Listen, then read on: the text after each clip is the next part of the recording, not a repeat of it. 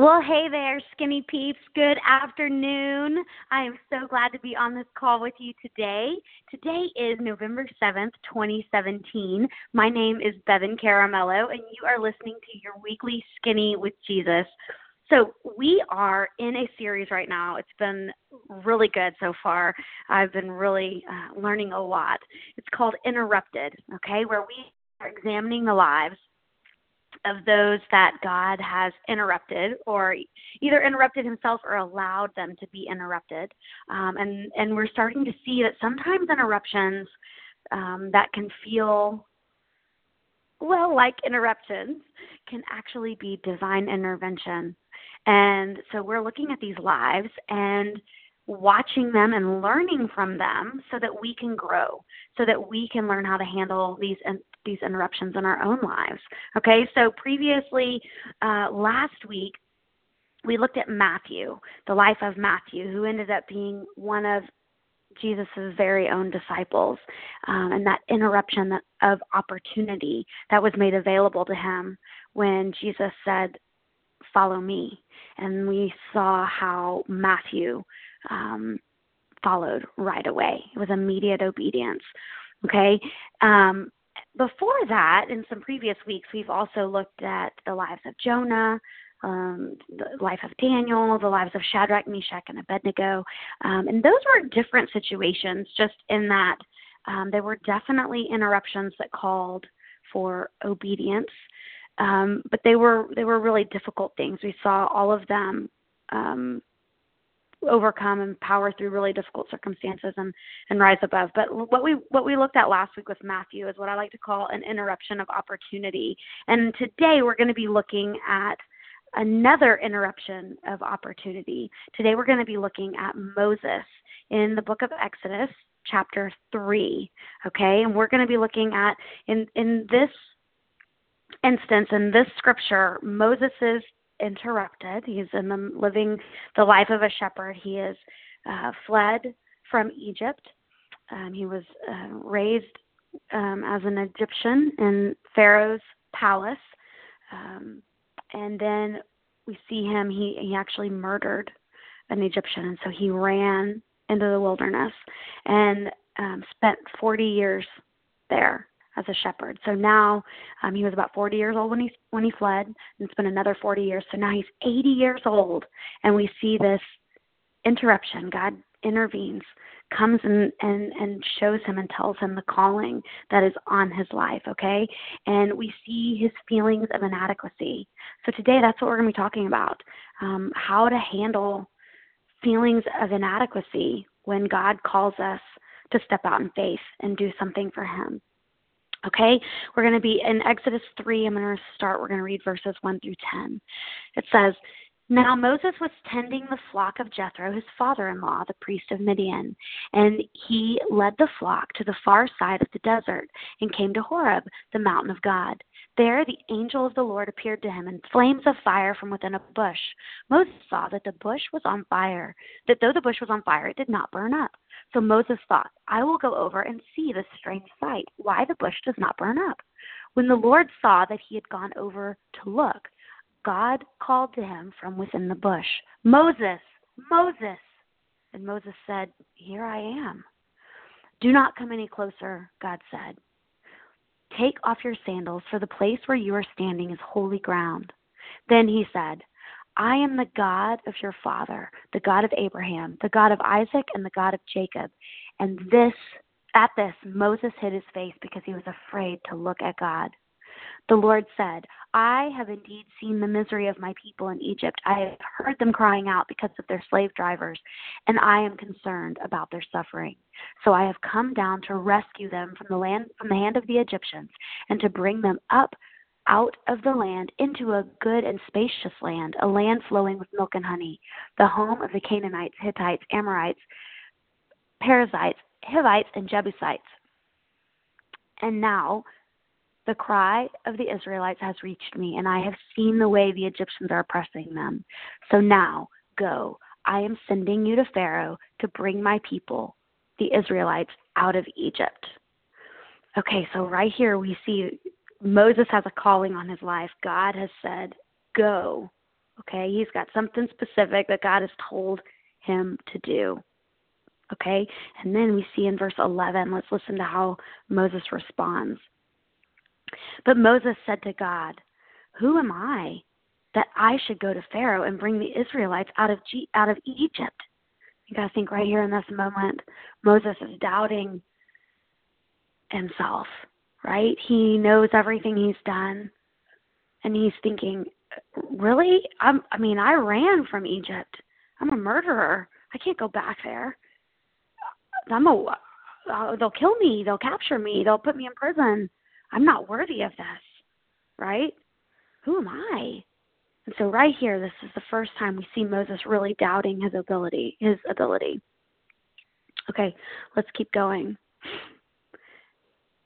And God said, "I will be with you, and this will be the sign to you, that it is I who have sent you. When you have brought the people out of Egypt, you will worship God on this mountain." So right there, I love that verse 12. We see the whole purpose for all of this. For all of us, actually. Moses is to go and bring these people out, and they will worship God on this mountain. Part of our purpose, one of the biggest parts of our purpose, is to worship. We were created to worship. And God sees that his people are oppressed, and the Egyptians won't let them worship. Okay, let's keep going. Verse 13, Moses said to God, "Suppose I go to the Israelites and say to them, 'The God of your fathers has sent me to you,' and they ask me, 'Well, what is his name?' Then what shall I tell them?" Okay, right here, you guys, essentially Moses is saying, "Who are you, God? What if they ask me your name? I don't even know your name." And I think there's a lot that we can pull from this verse right here, verse 13. You see, it's really hard to move forward in obedience if we don't fully trust the one we are obeying. Moses needed to know who God was. Okay, verse 14. God said to Moses, "I am who I am. This is what you are to say to the Israelites. I am has sent me to you." God also said to Moses, "Say to the Israelites, 'The Lord, the God of your fathers, the God of Abraham, the God of Isaac, and the God of Jacob, has sent me to you. This is my name forever, the name by which I am to be remembered from generation to generation." So right there, he's staking his claim over his people, his sovereignty over the people by saying, this is the one who spoke to Moses. The Israelites would have known this, the God of Abraham, the God of Isaac, the God of Jacob. So because back then there were a lot of pagan gods that the people other than the Israelites worshipped. Kind of just like today, right? The pagan gods around us that others worship. Gods of money, power, career, lust, sex. Same idea here. Who's your God? And he's telling him, I am the Lord. Go tell them it is I who has sent you. And verse 16, always it comes back to this. Part of our purpose we already saw was to worship, right? God rescues them to worship. Here's another one. In verse 16 he says, "Go, assemble the elders of Israel and say to them, 'The Lord, the God of your fathers, the God of Abraham, Isaac, and Jacob, appeared to me and said, I have watched over you and have seen what has been done to you in Egypt.'" Right there, that first word. It's in our Great Commission. We're never called to stand still. He's telling Moses, go get it done. Go do it. Step into your calling. Just like Jesus tells us at the end of the book of Matthew, go and make disciples. Okay? So then we see Moses as he's trying to wrap his brain around this. He's trying to step into the calling that is on his life. He's trying to figure out what he's supposed to do here. Let's jump down to chapter 4, verse 1. Moses answered, "What if they do not believe me or listen to me and say, 'The Lord did not appear to you'?" There's Moses. He's still doubting. But in this case, he's not doubting who he is. He's not doubting who God is. Now he's doubting whether or not he's equipped. Am I equipped to do what you're asking me to do? Let's see how God answers him. In verse 2, chapter 4, verse 2, he says, "Then the Lord said to him, 'What is that in your hand?' 'A staff,' Moses replied." Let's see. Verse 3, the Lord said, "Throw it to the ground." Moses threw it on the ground, and it became a snake, and he ran from it.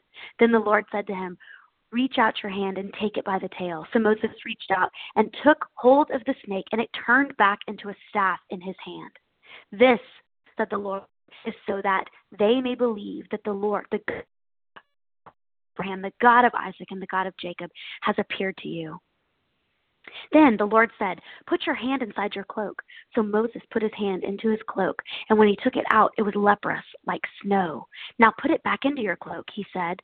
So Moses put his hand back into his cloak, and when he took it out, it was restored like the rest of his flesh. You guys, right here, not only is God saying to go, and not only is God showing him that he has equipped him, but he's showing Moses that he has given Moses all he needs. Right? With just the staff in his hand and his bare hands, God shows Moses that he can do the extraordinary even with the ordinary. An ordinary staff, Moses' ordinary hands, an ordinary cloak. We saw a staff turned into a snake and then made back into a staff. Moses takes his hand in and out of his cloak. He's got leprosy, which, I mean, back then, you guys, that disease, it was a death sentence, and a lot of pain came before eventual death. And just like that, boom, he has leprosy. Boom, it's gone. An ordinary staff. And God says, "Moses, you are equipped. Don't you see? I can do the extraordinary even with the ordinary." Moses, he's ordinary, but God can do the extraordinary even with the ordinary, just like us. Ordinary. But when we trust God's work in us, when we trust the power of the Holy Spirit to move in us, through us, God can do the extraordinary even with the ordinary, even with you and I. All right, let's finish up right here, verses 10 through 13, and then we'll do 14 through 17. It says, "Moses said to the Lord, 'O Lord, I have never been eloquent, neither in the past nor since you have spoken to your servant.'" So right now, he's struggling right now. He says, "Nor since you've spoken to me. I am slow of speech and tongue." The Lord said to him, "Who gave man his mouth? Who makes him deaf or mute? Who gives him sight or makes him blind? Is it not I, the Lord?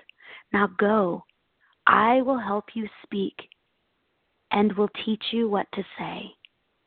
But Moses said, "O Lord, please send someone else to do it." Right there, God shows him. Moses is saying, "God, I can't, I'm not a good speaker. I'm slow of speech and tongue." Some scholars have said that Moses probably had a stutter. He says, I can't do this. And God says, "Really? You don't trust me? I look what I just showed you. You don't trust me to give you the words to speak, to help you speak whatever it is that I give you? Who gave man his mouth?" In other words, what am I not over? God's saying, what am I not over?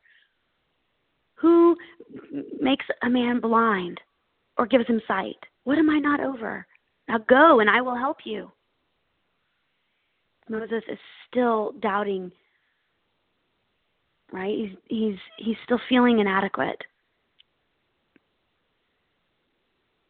And this frustrates God a little bit because God has already shown him God's already shown him what he can do and already told him, I've equipped you. I'm going to do the extraordinary with you, even though you're ordinary. It's not going to be you that's doing it. It's me that's doing it, which is why God works in ordinary people, because he doesn't want us to get the credit. He wants the credit. It's for his glory, not ours. But Moses still just doesn't have the faith. He says, please send someone else to do it. Then the Lord's anger burned against Moses, and he said, what about your brother Aaron the Levite? I know he can speak well. He is already on his way to meet you, and his heart will be glad when he sees you. So right there, we see that although it's the Lord's anger burned against Moses, God is frustrated with Moses for not just moving forward in obedience at this point. But he also understands Moses. He understands his hesitation, his fear, his lack of courage. And so at the point where Moses says, please send someone else to do it, I love this because it says, he is already on his way to meet you. What about your brother, Aaron the Levite? I know he can speak well. He is already on his way to meet you, and his heart will be glad when he sees you. You guys, God knew Moses was going to doubt and was going to need a helper. He knew Moses' his limitations. He knew his fears. And he knew how Moses would react to all of this. And so he didn't say, okay, I'll tell Aaron to come. He says, Aaron, your brother, is already on his way. God knew, and he'd already. You shall speak to him and put words in his mouth. And will teach you what to do. He will speak to the people for you, and it will be as if he were your mouth and as if you were God to him.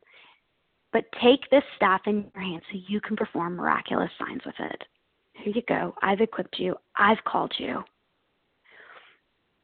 And I love this part best of all. And I've sent somebody to help you. You know, I think what we pull from right here, we see that's okay to ask for help. It's okay when we are struggling with feelings of inadequacy to ask God to send someone to help us with whatever it is that he's called us to do it.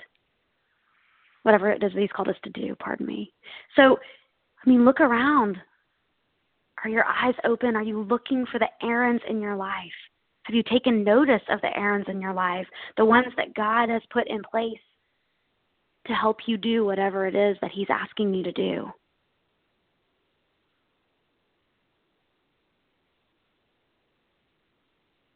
Aaron was already on his way to meet Moses. Can you pray with me? Father God, Lord, such a big couple of chapters here in Scripture. I praise you, Lord, for your almighty power, for how great you are. I praise you, Lord, for being able to do the extraordinary with the ordinary. And I thank you, Lord. I thank you for the Aarons in our lives that you send to help us, that are already on their way to help us, Lord. I thank you for the calling that is on each of our lives, a call to step out in faith, a call to worship, a call to go. Lord, would you show us, even within our feelings of inadequacy, our feelings of doubt, Lord, will you show us what it is that you've called each of us to do? And then would you give us the courage to do it? And when we need help, Lord, would you send a helper to help us? Father God, I thank you, Lord, for each person on this call. I thank you for this time together. I thank you for your weekly Skinny with Jesus and this time where we can dive into your word together and learn and grow.